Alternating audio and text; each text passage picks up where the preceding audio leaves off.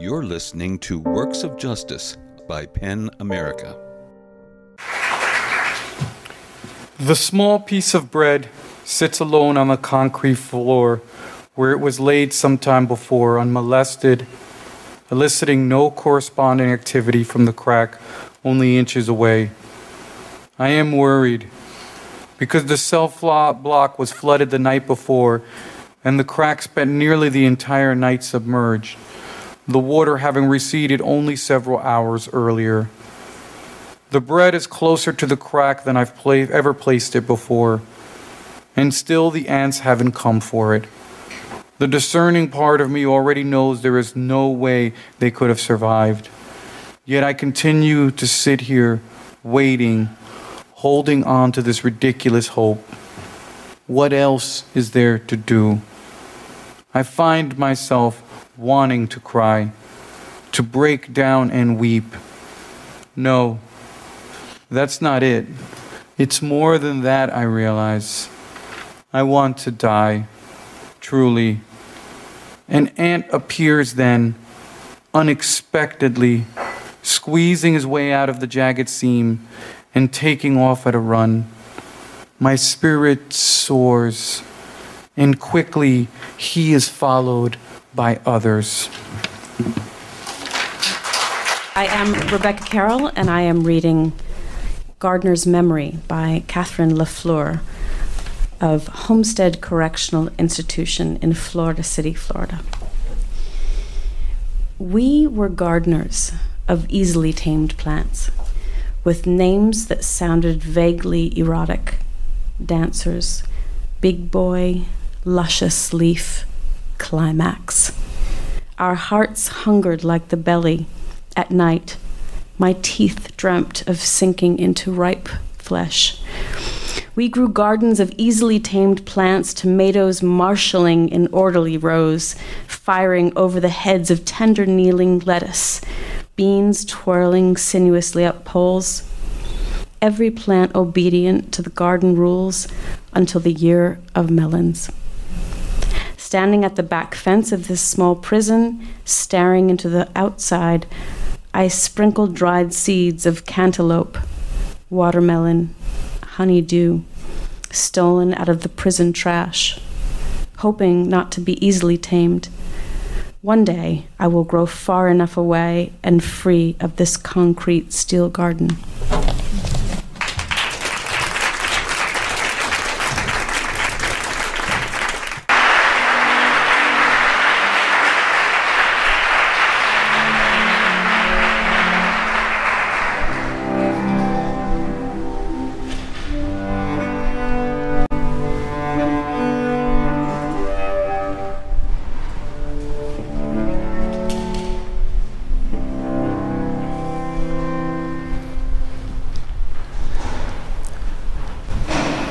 January 2nd, 2017. 5 a.m. in the shower, our power fails. Wet and naked and dark, we scream. Outside, the sky Frankensteins over our red castle like it's at war with itself. 5 bolts at once, playing bright notes, left, right, from Whitechapel steeple to Black Guard Tower. Horseshoes and snipers, race lines 5 miles long. They herd us out, stairs by flashlight, scrotums dripping. The wind swirls, hot and cold together. They pop our cage doors with a pry bar. They count our faces, our bunks, our feet. They are afraid too. Radios and keys and voices. Now I write, by lightning light. Storm flicker, no thunder, only silence. Heavy pains, pitter-patter. Zeus fingers climb, 1, 2, 3. Some strands red, God knows why. He's in here, in hell's veins. Dance, sky, dance. Like the clouds are killing each other. Battleships, anvils, Jesus Christ. Blind with awe, I cannot sleep, beholding worlds within worlds afire.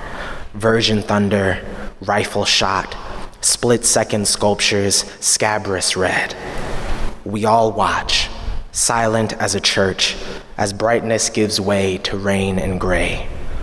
I'm losing the muse now. Guess I'll retire my pencil. I stop when it becomes more about the writing than the seeing.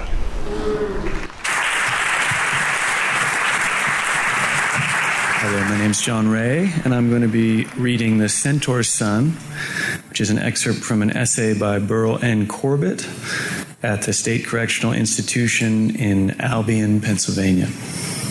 And this essay has been nominated for a Pushcart Prize. When I look back now, at the age of 67, it seems as if I were predestined to become a writer. How else can I explain all the coincidences and twists of fate that led me toward eventual publication? The journey began with my birth in 1947 on a sheep farm in southeastern Pennsylvania.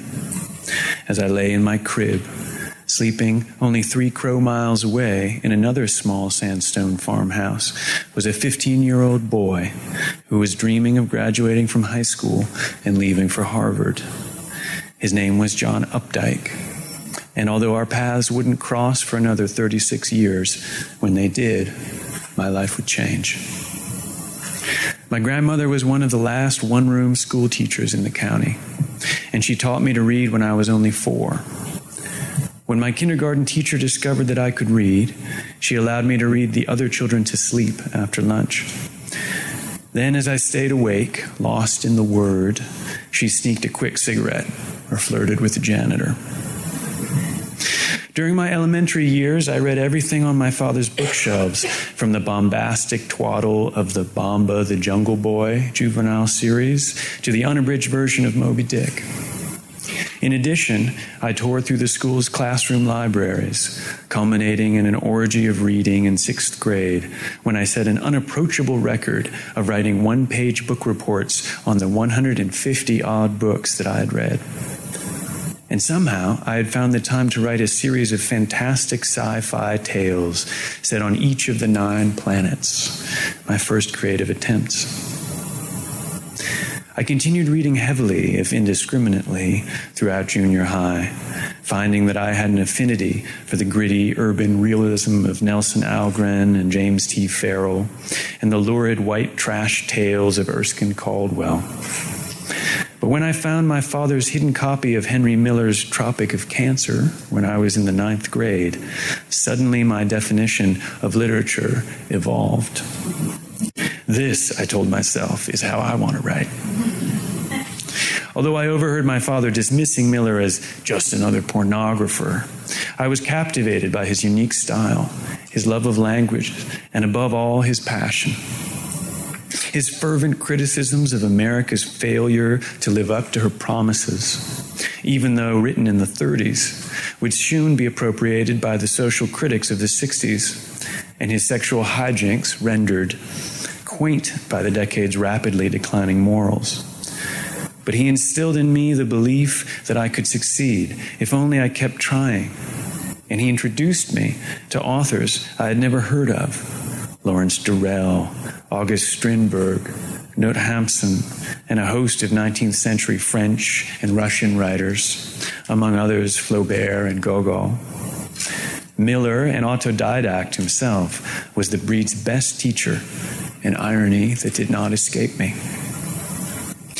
Then, in 10th grade, the first of my coincidences occurred. My new English teacher, Mrs. Ethel Lipnack, was a native Brooklynite who, by some unfathomable happenstance, had made landfall at my backwater high school. The first day of class, she asked each of us to write a personal essay that described our aspirations and hopes. The length and language were up to us. It wouldn't be graded, and no one except her would ever read it. Most of my classmates suspected that the assignment was a ploy by her to gain the whip hand over us, and either refused to comply — the essay was strictly voluntary — or warily scribbled a few paragraphs of inoffensive blackmail-proof pap. But I, who was in danger of becoming what was then called a juvenile delinquent, wrote a lengthy Miller-inspired screed that explained in surrealistic excess why I hated school and intended to become either a professional trapper in the Alaskan wilderness or a renegade writer a la Henry Miller. After I handed it in, I half expected to be hauled before the principal, a dour ex-Marine, notorious for his utter lack of humor. But instead, Mrs. Lipnack complimented me for my audacity, praised my small talent, and encouraged me to continue writing. "I'll read anything you wish to write," she promised. And just like that, a potential troublemaker who ran with the wrong crowd was gently nudged onto a different path. When I confessed my admiration for all things Miller, she disclosed that she had grown up in the neighborhood that he had described in Black Spring and Tropic of Capricorn. She even remembered Miller's witchy, bitchy wife, June, striding down the block in a long black cape, wielding a foot-long cigarette holder like a scepter. And while Miss Lipnack deplored Miller's excessive sexual passages, and as a Jew was leery of his borderline anti-Semitism, she never criticized my choice of reading material. She was an old-school liberal who would defend to the death the right to free expression. So, she read my bad poetry, introduced me to Faulkner and Hemingway, and proofread my manuscripts. Her class became a welcome oasis in the intellectual desert of my provincial high school. A sterile wasteland staffed by a goodly number of incompetents, not-so-secret boozers, a practicing pedophile, a semi-loonly fabulist, and a depressing variety of shop-worn geezers limping unsteadily to retirement. Miss Lipnack convinced me that I had talent, gave me courage, showed me the way. I looked forward to her daily class, and then one morning, she wasn't there. Her husband had died. The substitute teacher, a tall, lanky, shabbily dressed gentleman in his 60s, introduced himself as Mr. Updike and informed us that he'd be our teacher until Mrs. Lipnack returned. He admitted that he had no idea what we had been studying, mostly nothing. Ours was what was called the general class, whose fate was to accept our diploma with the left hand, pick up a shovel or wrench with the other, and proceed forthwith to the nearest ditch or factory. So he expressed his intention to just talk about whatever crossed his mind, with the hope that we might learn something that would serve us in life. Then he began to speak. And what a performance it was. Leaping from subject to subject like an ibex sporting atop the Alps, he paced nervously to and fro, cast beseeching looks at his befuddled audience. His style was that of a gifted, if slightly confused, bard. And he not only overcame the initial hostility of our disinterested class, but won it over by dint of his charismatic personality. For 3 days, each class was more of the same, extemporaneous disquisitions on whatever his hyperactive mind lit upon. He mentioned his son's recently published novel, Rabbit Run, in passing, admitting that its theme was probably a bit too mature for our tastes. And it was evident that he had little expectations that any of us would ever read it. During Mr. Wesley Updike's brief tenure, our class may not have learned how to diagram sentences. I doubt if even H.L. Mencken could have taught us that. But over 40 years later, not a single class reunion attendee had forgotten him. And when I eventually read his son John's fictionalized tribute to his father, the Centaur, I immediately recognized its hero as the man who had held our semi-civil class of rural hooligans spellbound until Mrs. Lipnack returned from burying her husband. A novel-worthy feat, if there ever was one. Thanks. The poem I'm going to read is by Spoon Jackson, titled No Moon. I was afraid this would happen the way the night looks with no moon, the way the wind whistles off the back porch. You want to love me. How can I tell you I have a life, but I don't have a life? What can I tell you? Shall I tell you about the bars that don't speak, or the razor wire that longs to sever the throat, or the cold winds that bounce off the emptiness? Shall I tell you about the trees 200 yards away across the river of electric wire? How the trees haunt me like the smell of barbecue, the scent of a mountain meadow, the sight of crimson painted toes. Across the river, across the fields, across the hills, there is wine that belongs to no one. What can I tell you? Shall I tell you about the lovely women I never had? Shall I tell you about the moon fading away like a piece of hard, round candy?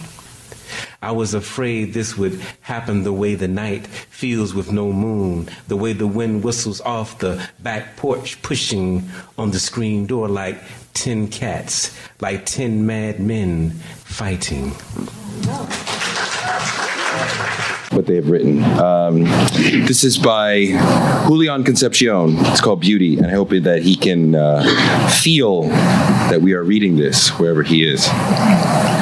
Beauty is in the eye of the beholder.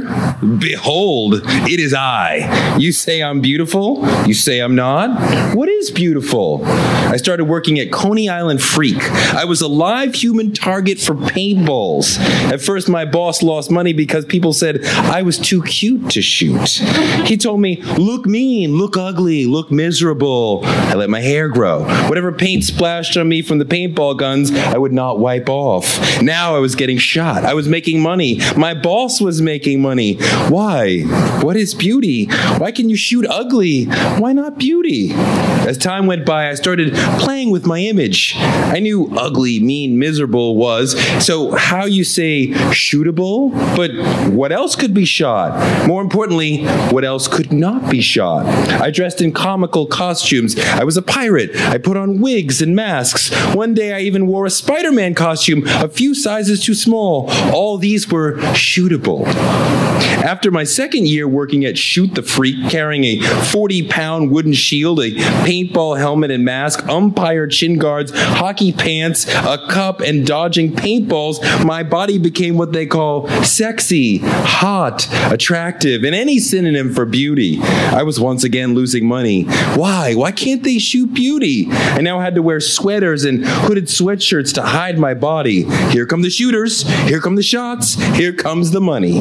They shoot funny. They shoot mean, miserable, ugly, dirty, skinny, fat, black, white, purple, green, red. Yes, I even use body painting. They don't shoot beauty. On July 4th, the temperature was 97 degrees. I had no costume, no mask, and no sweatshirts. However, I was behind the shield and helmet, jumping, dodging, running, weaving. Step right up, step right up. We have a live human target, a live moving target. Step right up and shoot the freak. The shooters kept coming. We had 8 paintball guns. When one emptied, the customer paid to shoot. It was a revolving door. A never-ending shooting spree. Step right up and shoot him. I was running, 97 degrees hot, running, shooting, running. A live human target. I ran for 1 hour, 30 minutes, still running, tired. I have paint in my eyes mixed with sweat and sand and tears. The fatigue and pain were so unbearable. I was crying and running and crying. I was dodging and weaving and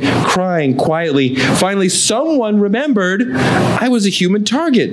A wise guy in the crowd says, "Give the freak a little break." I was human. I put the shield down. Actually, I dropped the shield. I didn't have the strength to put it down. My body was covered in paint and muscles. The crowd grew silent. I waited a while before I took off the mask. I didn't want them to see my tears. I hear, "He's so sexy, cute, blah, blah, blah, blah, blah." Finally, I take off the mask.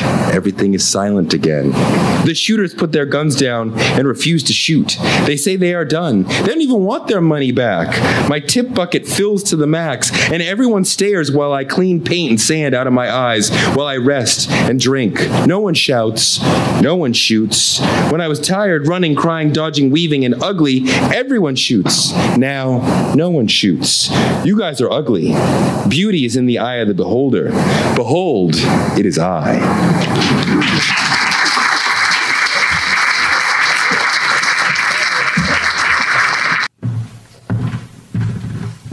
This piece is by Yvette M. Louiselle.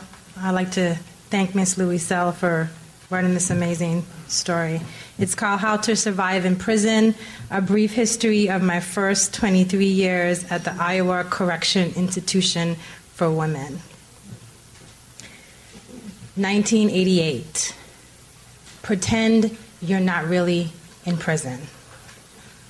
1989.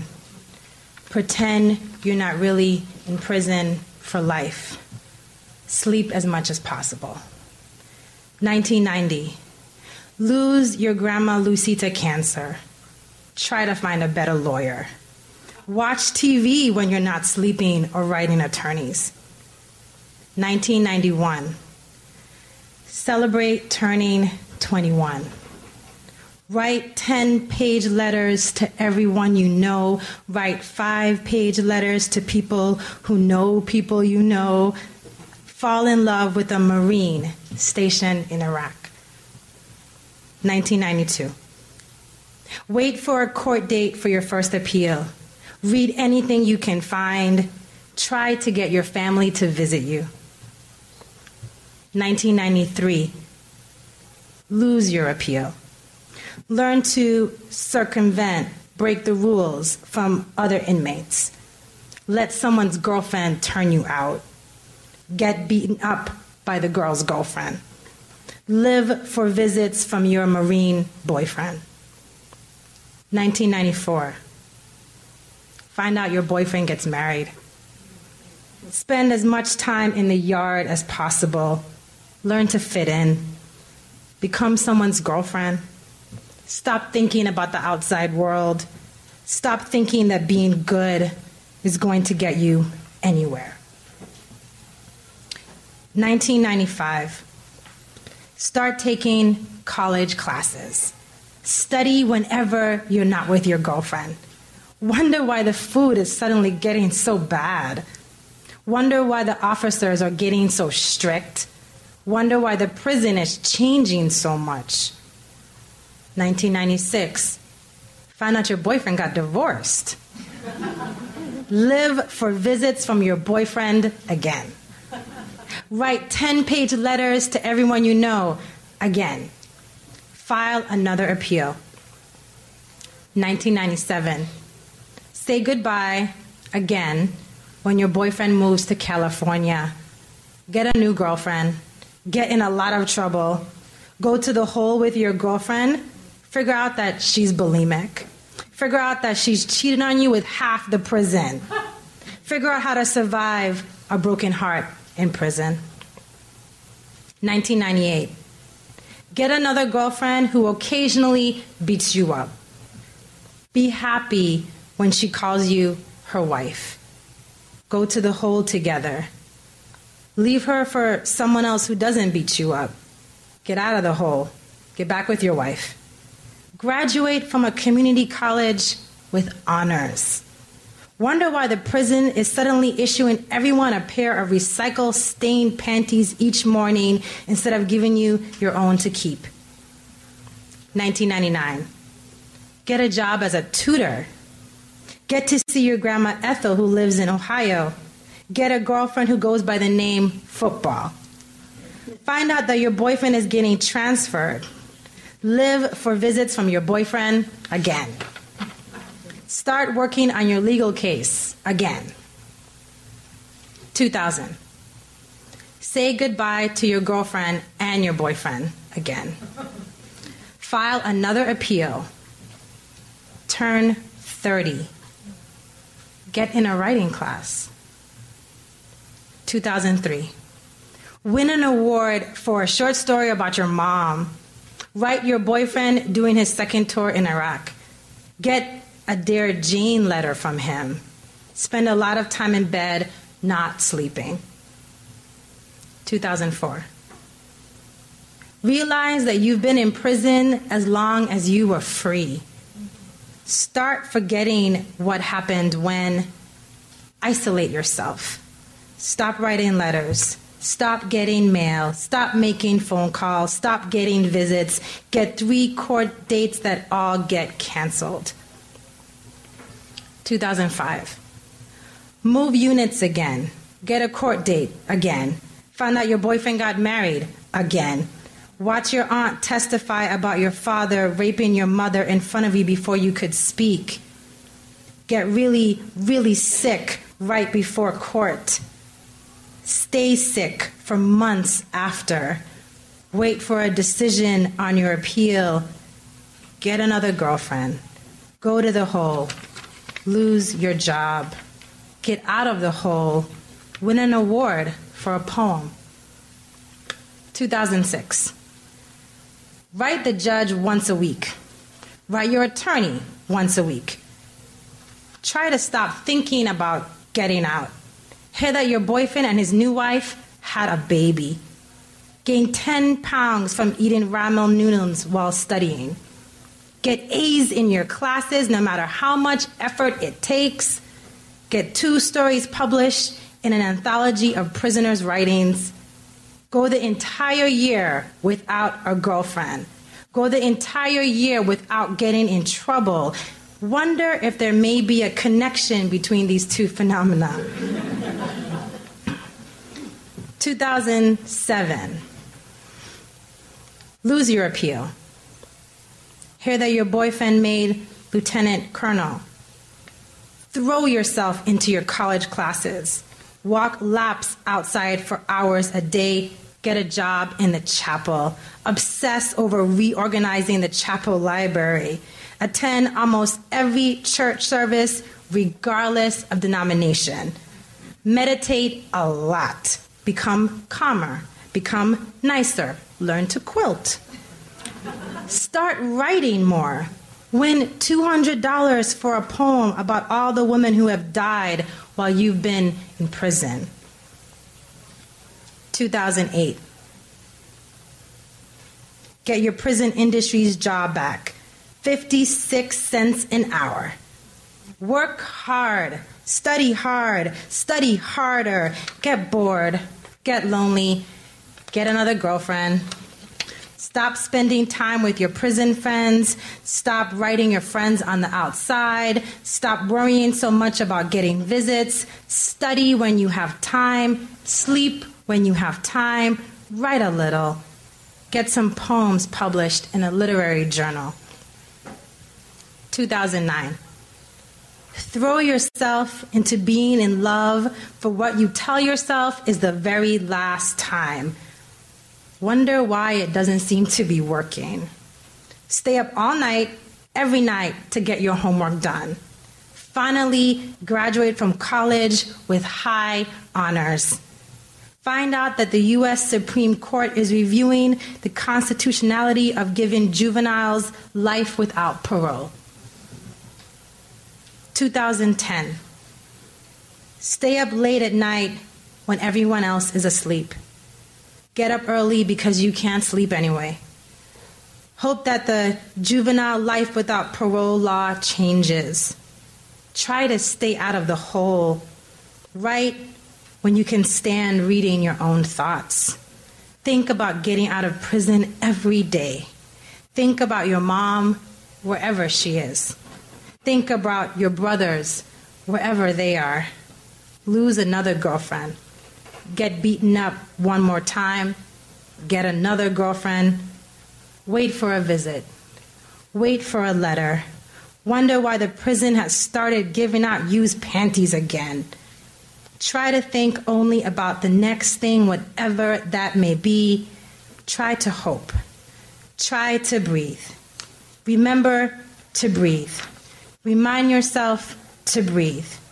Pretend that you're really still alive.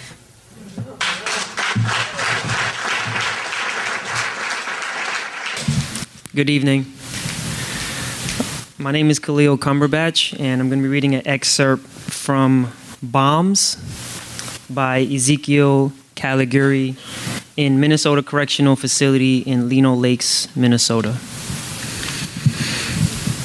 They locked us down the same day somebody planted bombs that went off at the Boston Marathon. We all knew it was coming. We usually did. We got our 2 lockdowns a year no matter what. And that was without the ones we got as a result of the chaos that kicked off when it did. Routine lockups were anticipated for months sometimes, with the gossip mongers anticipating them at every count. Most people liked them. I used to love them. They were breaks for guys from their prison jobs as welders or machinists with faces and clothes full of soot, or janitors wiping snot and shit from the walls. They were breaks from all of the tension of maintaining aloof and indifferent personas hoping for some rest. There's a certain spiritual strength it takes to get by long stretches in the joint. That or a certain ignorance that at times can seem like the same thing. I often used my days locked in my cell as a time of spiritual restoration. I gave guys a break from having to talk to each other about all the same stuff we talked about every day. I used to need a break from my time, and the trade-off came from the modest stress of getting your cell turned upside down. Now, it seemed like we were constantly going on and coming off of lockdowns every few weeks. And if we weren't, we were constantly preparing for the next one. We just had one a few months before. I think I had just lost patience somewhere in between them. I didn't need the break. I needed the time. This time, we just hoped we'd get our canteen before they dropped the notice of the shakedown. The house was so dry, people were paying 4 times the cost of ramen noodles and beef summer sausages. I didn't have food in my canteen bag except for a single noodle and a third of a roll of crackers and a sealed pack of chicken. We were just a day from getting our commissary when they slipped the memo on our bars at 9:30 the night before. It was the usual memo with the presumption printed on it, "Thank you for your cooperation." The news ignited the usual groans and guttural sounds in response to our never-ending string of disappointments. One guy screamed with frustrations until his voice went hoarse. "You are an evil person, Sergeant!" But it was mostly caught by the wind and carried away. Then there were those that used it to congratulate themselves. "I told you, didn't I? I told you they were going to do this." I was surrounded on both sides by guys that didn't speak during lockdowns. The first night I got "they're bogus for this" from my friend CF on my right. I didn't hear his voice much after that. CF and I became close because we shared the same desperation. He was more manic, I was more depressive. Sometimes it made us hate each other. Sometimes we used our illnesses as our swords to fight with each other, a tit for tat at our varying levels of strength and weakness. Sometimes it would be the other way around, and it would be my mania challenging his depression. When we were in sync, we shared a vision of an artist collective and revival of all things that seemed to emancipate the people that lived in these cells a couple of generations before, that had now been ignored and forgotten from the history of this place. We also shared a sense of time and sanity and how they inevitably run out. On my left was the old man China, who is really not an old man, but a Laotinian man only a couple of years older than I am, who ran around the South Minneapolis at the same time I did. He's 20 years of the way through his sentence. He wears an extra scratchy personality on the outside, probably just to protect his sanity. There was a whole cluster of us cloaked in our own cells with mountains on our backs, connected amidst the catacombs. On the other side of CF was Jay, who was 14 when he got his life sentence. 26 when they gave it to him again. Next to Jay, there was Preach, who was 17 when he got his life sentence. Next to China was F. He was 17. Next to him, another 17 as well. Below us was the 20-year-old kid who was one of the first to get life without the possibility of parole. Next to him, Johnny, also 20 years into his life stint. The sting of time had left marks on all of us. They all still liked lockdowns, called them vacations. It was easier when I was younger and didn't think I deserved very much. I was 22 once, and these bricks didn't know me yet. With only 10 years left, these guys considered me halfway out the door. I kind of panicked. The timing was just bad and I wasn't prepared. I hardly had any food in my bag, and what they fed us was the lowest and most vile form of food they could find, frozen and stashed somewhere for weeks or months. All of my water bottles were empty, so I was consigned to the noxious chemical taste of unfiltered tap water from the old well flowing through 100-year-old pipes. I had a bag of dirty laundry, hardly enough underwear to get me through the next few days. I was frustrated because I would lose typing days just weeks from a deadline.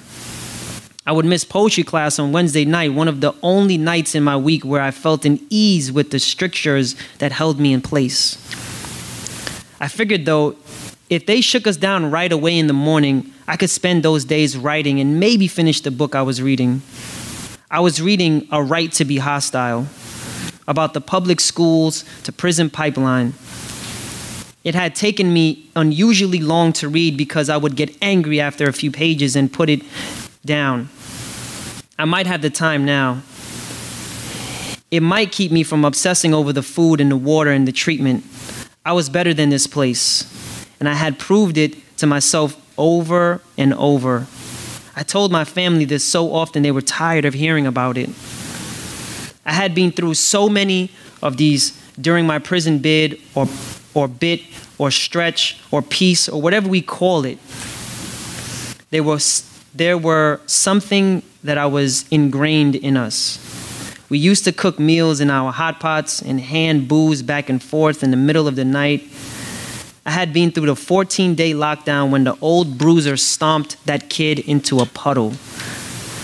I had withstood a couple during the hottest weeks of summer. I had them where some wicked woman crouched down and counted our socks and dirty drawers and read letters from home when they brought dogs through, leaving paw prints on my blankets. I'd been in them during the holidays and during prison softball championships. I was locked down on my 32nd birthday and had a card signed by all of my friends, sent down the tier, one cell at a time. I'd had visitors turned away without explanation because of them. Guys even used to talk about the month-long routines going back to the 90s. The guys in B West broke dozens of windows with cartons of milk during their lockdown in 2004. Then winter came. In 1983, they broke 900 of them. They could be tough, but we created stories from them, part of the communal endurance that made us know we could still be human. Hopefully this one would be over in a few days, and none of this would matter then. But then there was always the something I knew I shouldn't have, but I thought I needed it anyway, something that if found, I would have to reschedule the next year of my life for. Most everyone has something that could possibly compromise them during these times. So I scrambled just like I always did during the first night of all the lockdowns I've ever been in to hide things. I was never sure of what some brand new young cop would try to book me with. I have made a bid of staying reserved and cautious about the explosive elements of myself, a bomb of unexpressed knowledge and feeling about all I have seen about the way people are treated. I just didn't know how long before it exploded from me. I wanted to vent and yell something ignorant out of my bars, but that would just make me sound like so many other guys shouting like they were children reacting to punishments from their parents. I am not a child, and they certainly are not my parents. I couldn't waste the spiritual energy. I needed it all. It made me feel soft, though, or scared, because I couldn't react the way my heart told me I should. I convinced myself I got past that scared shit a long time ago. I sat and watched TV. The same footage of the bombing continued to play in a loop. It reminded me a little of 9/11. I was in a cell for that too. We waited in a limbo as all the networks brought their experts from abroad to shield their version of fear. We were supposed to be scared all over again. We were supposed to pull out our list of usual suspects and choose one or two to be angry at. My list was different from theirs. I tried to stay as detached from the footage as I usually was, as though from a world of fiction where these things didn't happen, where people didn't blow other people up. But I couldn't help but to feel the drop, the tapping of footsteps on the other side of the future, the rattling vibration of another inert shifting of how we see our world. The fear might have even come from the knowledge that these shifts happened so often now.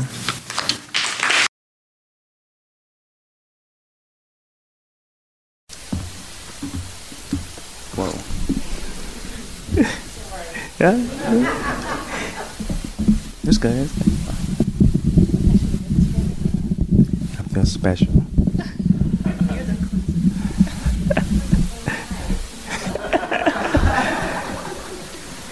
Dear Jack, my spoon broke.